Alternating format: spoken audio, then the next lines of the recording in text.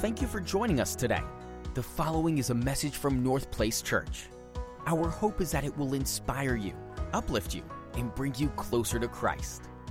If you would like to visit the video of this message, visit our website at northplacechurch.com/watch.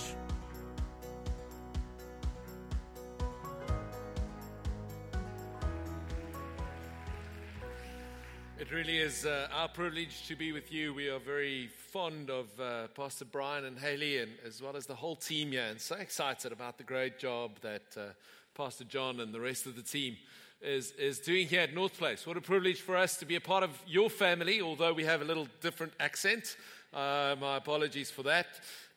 You must feel free to just relax and enjoy. And like the lady that listened to me preach a couple of weeks ago, she said, she came up to me after preaching in Austin, and she said, Pastor Yuri, I just love your accent.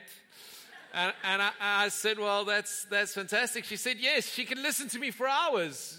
She continued to say, she doesn't understand a word I'm saying, but she can listen to me for hours. So if you don't understand a word I'm saying, feel free, smile, nod, just whatever. But, hope you enjoy it.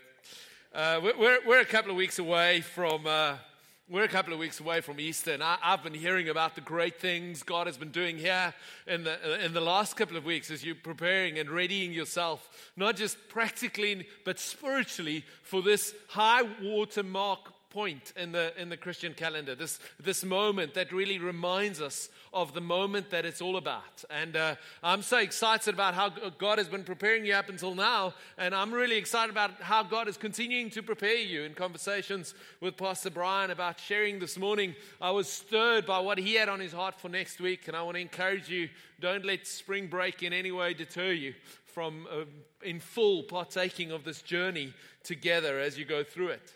But I remember growing up, the anticipation around Easter had very little to do with what Easter was about initially, and for a lot of it was around candies and sweets and chocolates and all of those things that Easter has to do with. It's a dangerous time of year.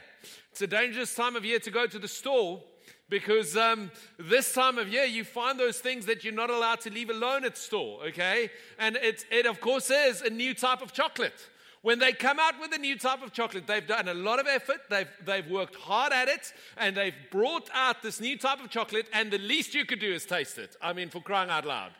So please be well-mannered and be kind to those who make chocolates, and try every new type of chocolate. If you can't afford that, just stay out of the stores this time of year. I just feel it's one of those times of year that it's very dangerous to go to the store. I mean, even Reese's. I mean, you can find a white chocolate Reese's Easter egg. I mean, come on. Okay, now I've lost some of you, okay? You're completely over. Well, it's okay. Well, hold on. Hang with me a little bit. But I remember growing up that my grandma, we would every Easter travel to my grandma in a little place called Harry Smith in the Free State, central South Africa. And we would every Easter, we would go visit her. And when we visited her, there was all kinds of candies and things involved in the Easter celebration. But the one thing I'll never forget is she did something that she remembered from her childhood that they used to do for Easter. And she did it for us every time. She would hide Easter eggs in the garden. But not just any Easter eggs. I'm not talking about these fake little chocolate thingies that are empty inside. I mean, what's up with that? I mean, how is it a chocolate Easter egg if there's nothing inside? I mean, that's like the ultimate disappointment in life. I'm still getting over that. And those bunnies, I mean, those hollow, empty bunnies. What is sadder than a hollow, empty bunny? I mean, surely they can fill it up with chocolates or something. I just put something in there. But clearly I'm passionate about this. But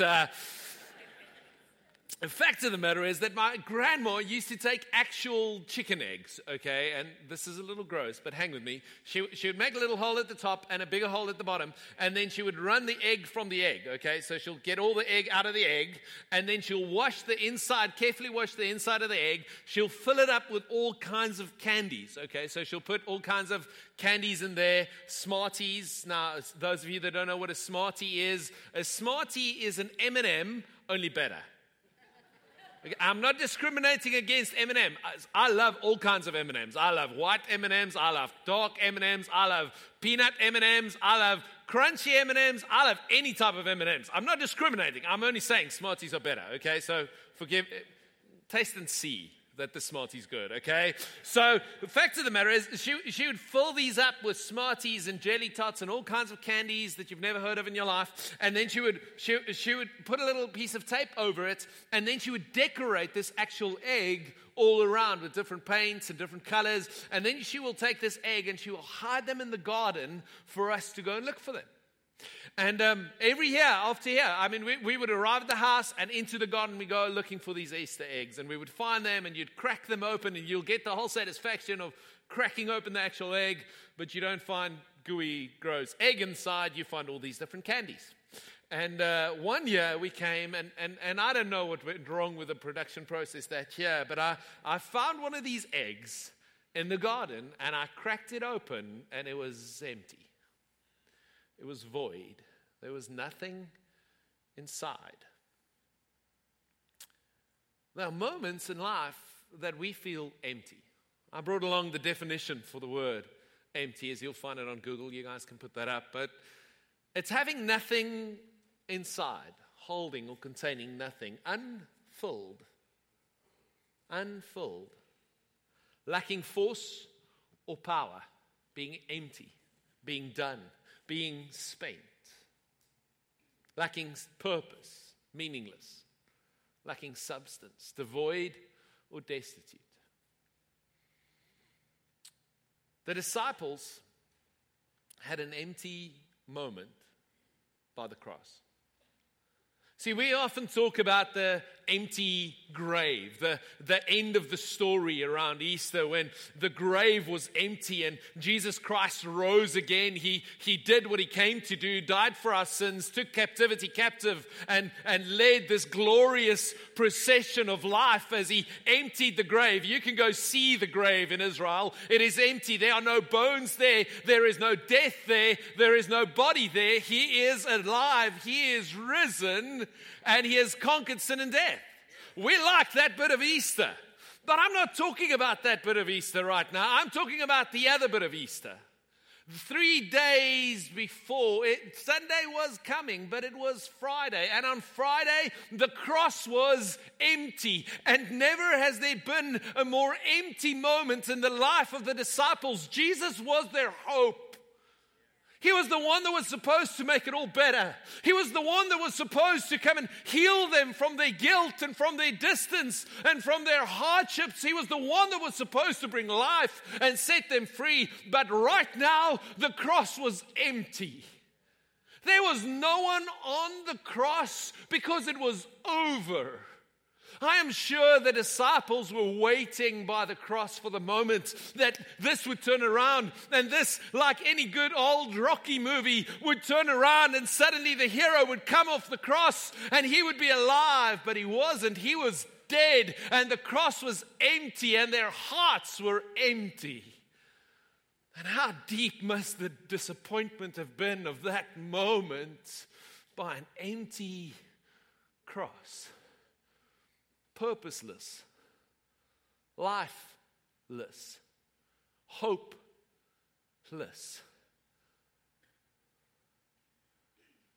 empty. And as they stood there by an empty cross, and they looked at the cross, it must have felt empty. Cross and empty, or a cross and empty, is difficult to imagine. How can a cross be empty? Most of the time when we think empty, we think vessel. We think of something like a cup that is empty. To think of a cross as empty, it's hard to think that the cross was empty per se. Now, it was empty because Jesus wasn't on it anymore, but it was an empty cross, but it was also an empty cup. The cup was empty as that egg my grandma hid for me, as empty as your heart might be today. Empty. The cup was empty. This cup that was drank was empty. It was a cup that Jesus used to refer to the cross. Do you remember that little bit just before the moment in the Garden of Gethsemane, hours before Jesus would be betrayed and crucified on the cross? He referred to the cross not as a cross, but he called it a cup. Have you ever read that? It's in Luke. We find a reference in Luke chapter 22, verse 42, where it's called a cup. Jesus said this, saying, Father, if it is your will, take this cup away from me. Nevertheless, not my will, but yours be done. Jesus comes to the point where he's about to go to the cross, and when he's about to go to the cross, Jesus flinches. Have you ever flinched away from something that was about to happen to you? Have you had that plaster that had to be ripped off, and you flinched at the thought of what was about to happen? Have you ever watched your kids play and you suddenly realize that this is going to go wrong, and it's going to go wrong quickly, but you can't be there quick enough, so you flinch because something is about to happen. We flinch in life when we fear what is about to come. What made Jesus flinch from the cross? What was so intense? What was so great that he came to a point where he flinched? Jesus went, I can't do this. This is too much for me. Lord, if at all possible, let this cup pass me by. But not my will, your will be done.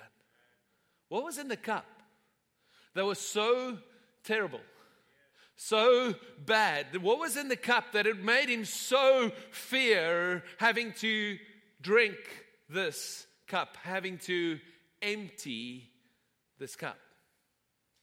What was in the cup?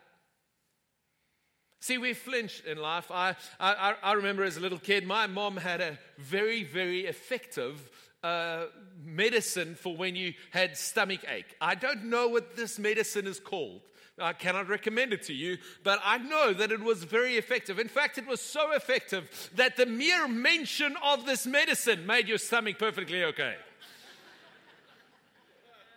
It was such a vile, bad medicine that my mom just needed to say, oh, your tummy hurts. Let me go get you some medicine. Oh, I'm feeling fine. Don't worry, I'm good. I'm going to school, Mom. No pain here. It was real effective medicine. But whenever that medicine was mentioned, it made me flinch. It made me flinch to the extent that I was fine.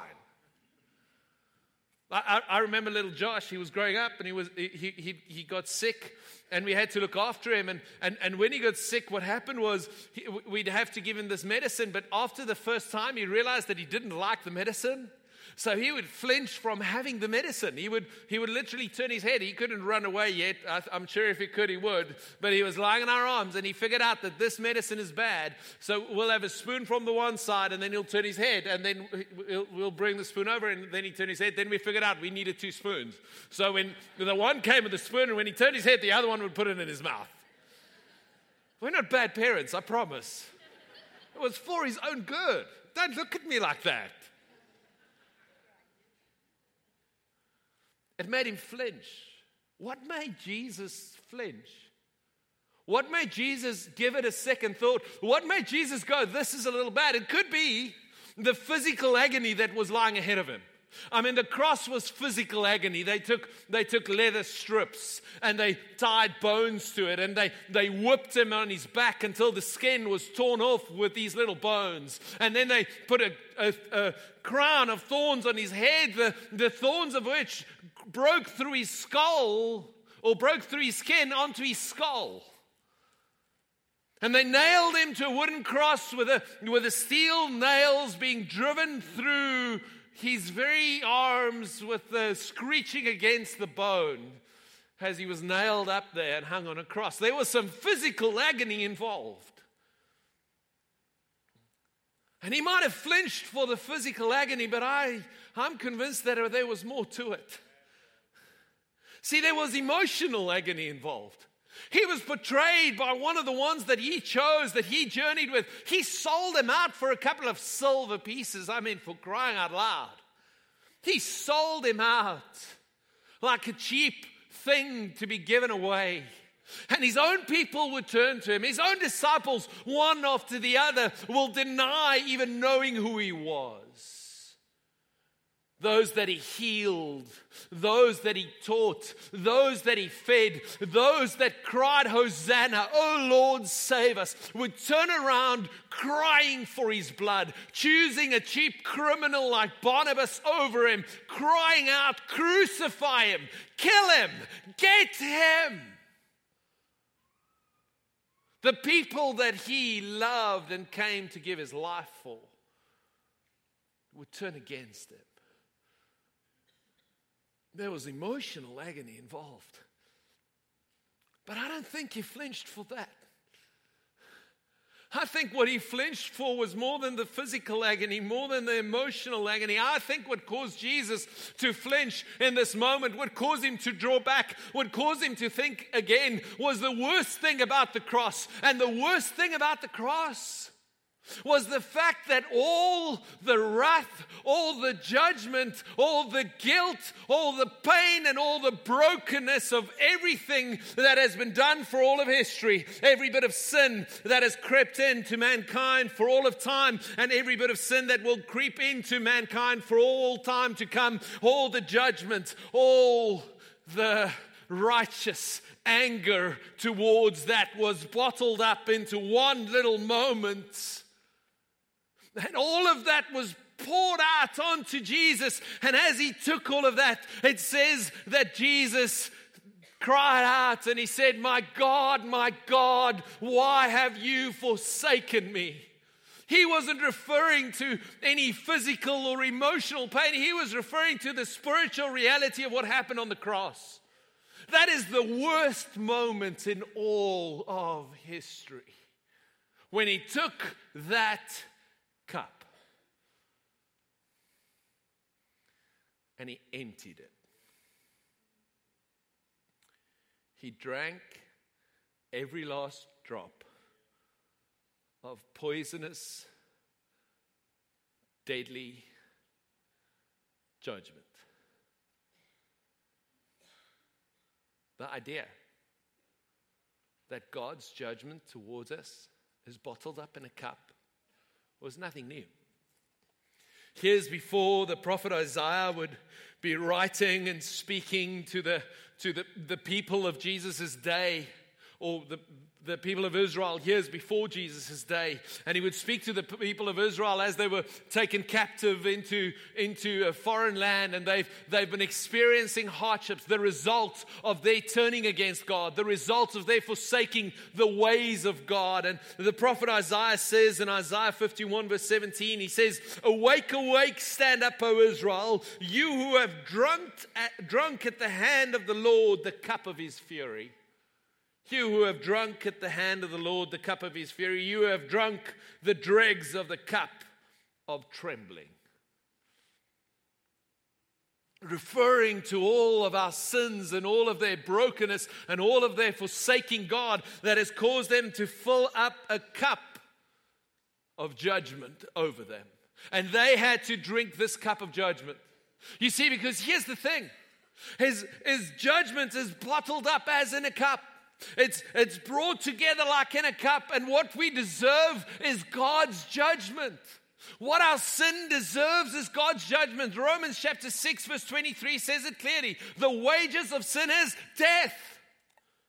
Have you sinned? Yes, you have. Well, what you deserve is death. We go on about human rights and everything that we deserve in life, and I deserve this, and I deserve that, and you deserve that. Can I tell you that the only thing we deserve is we deserve death? Humankind has forsook the very image that gave us life. We have turned our backs on the very essence of what gives us the right to live. And we have lost that right. We are condemned to death because of our sins. The wages of sin, the punishment of sin is death.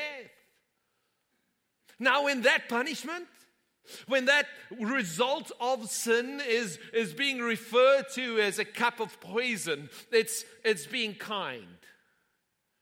See, here's the thing, in biblical times, when you were condemned to death, you would be crucified on a cross, or your head would be chopped off, or you would be torn apart by horses. They had all these terrible ways of killing people that were condemned to death. But if they were kind, if they were feeling especially merciful and you deserved mercy, what they would do as a sign of mercy is, rather than killing you in a horrific way, they would hand you a cup of poison. And you would drink the cup of poison. Your execution. Your dignity preserved as you partook of the cup of judgment that was pronounced over you. Another favorite thing that they would do in those biblical times is, if they wanted to get rid of somebody for political reasons or for power reasons, they would poison their drink. And they would give them a poisonous drink to assassinate somebody and to get rid of somebody. But there was a guard against this. It was so common in that day that they found a way to guard against it. And the way that they guarded against it is kings and noblemen and people of great importance would have cupbearers. Have you ever heard of a cupbearer? Now, a cupbearer is not to be confused with a barista, okay? It's not the same thing. Now, I know that a lot of you baristas are important in your life, and it's, civilized life isn't possible without good coffee, or so I've been told. The fact of the matter is, however, that a cupbearer was a little different. What a cupbearer did is he was the one that bore the cup. He would carry the cup, and if you were to drink anything, you would only drink from his hand. He will hand you the cup that you would drink from, but before he would hand you the cup, he would taste what is handed to you, and he would make sure that there is no poison in there. And if there were poison in there, he would take the poison on your behalf. Famous of which is Nehemiah, cupbearer to the king. See, we too have a cupbearer. We too have a cupbearer. We have one that has taken the cup on our behalf, that has taken the cup of judgment that has been pronounced over us, that has taken the cup of our sin. And though he flinched at the reality of it, our cupbearer has drunk the cup. He has emptied the judgment over your life.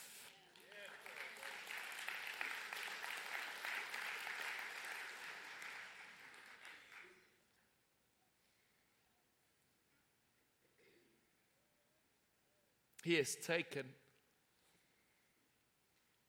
that which was intended for your destruction upon himself. He has drank that cup. Why?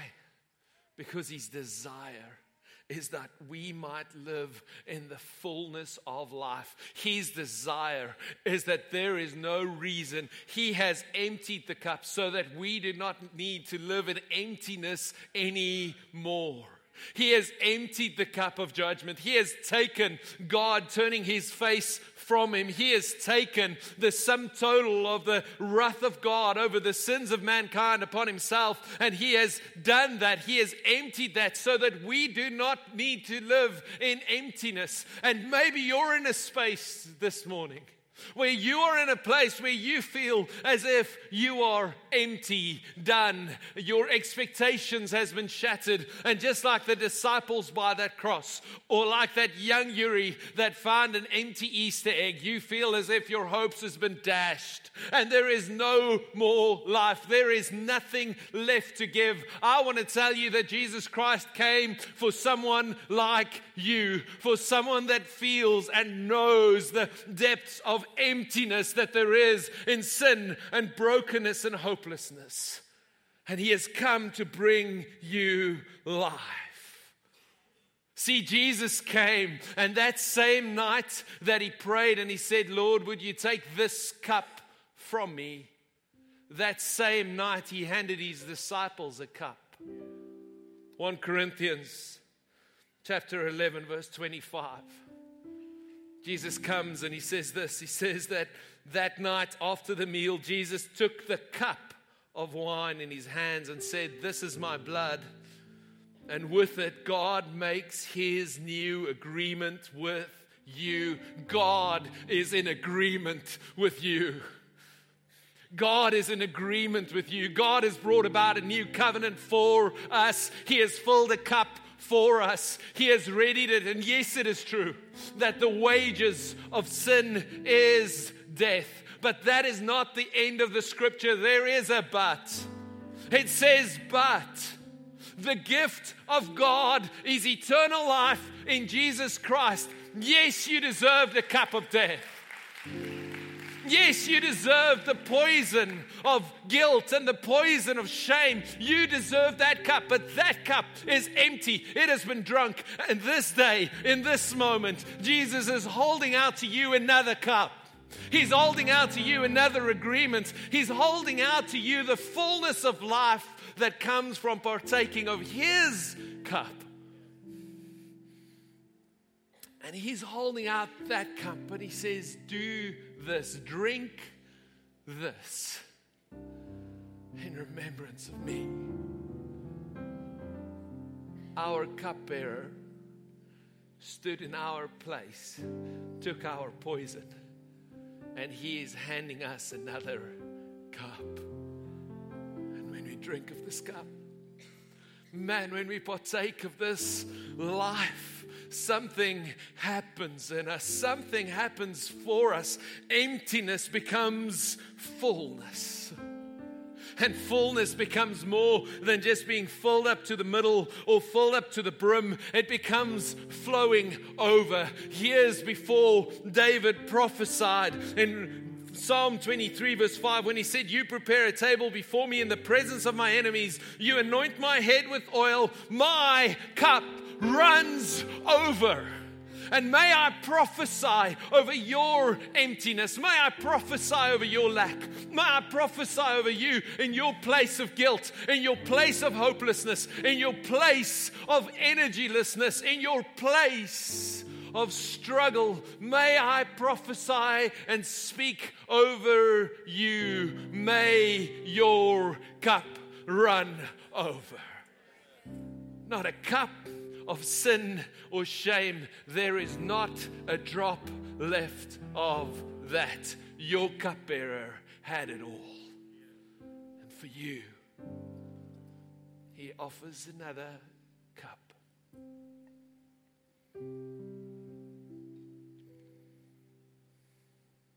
Lord, would you come this day? And God, may we partake of your cup. Lord, I know that there are people in this room that continues to go back to that empty cup. The empty cup of sin, the empty cup of shame, the empty cup of distance. Lord, may that cup pass us by as it didn't pass Jesus by, but he drank it, he emptied it, and now there is another cup. Lord, we want to partake of your cup, the cup of your new covenant, the cup that you are holding out to us, the life that you have ready for us. Lord, may we partake of that cup this day. Lord, may emptiness be replaced with fullness. Within the space of my voice, Lord, may you come through your Holy Spirit right now. And Lord, may you take the wages of sin being death. May you remove death and its sting and its brokenness, Lord. May you come and replace sin with life. May you replace brokenness, emptiness, hopelessness with fullness. Lord, I thank you that our guilt, our cup of guilt is empty, and our cup of acceptance is full. Lord, I thank you that the cup of unforgiveness has been drank, and the cup of forgiveness is full. The cup that you hand us is full of forgiveness, full of life, full of hope, full of energy. And Lord, I pray for the people within the sound of my voice, Lord, that they will not only be filled up with your life and your fullness, God, not just to the brim, but Lord, may they pour out. May they fill up. May they pour out. May they spill over. May their cup run over with goodness and life that will surely follow them all the days of their lives. And Lord, as they spill over, God, may they not only have a cupbearer, God, may they be cupbearers to the broken and the needy and the empty out there. Lord, may they hold out their hands with your cup full of life, full of goodness, full of mercy, full of forgiveness. Lord, may this city not be the same. May this nation not be the same, because people partake of another cup. In Jesus' name, amen. Thank you for listening to this message from North Place Church. Feel free to share it with your friends. Follow us on Twitter and Instagram at North Place, and on Facebook at facebook.com/NorthPlaceChurch.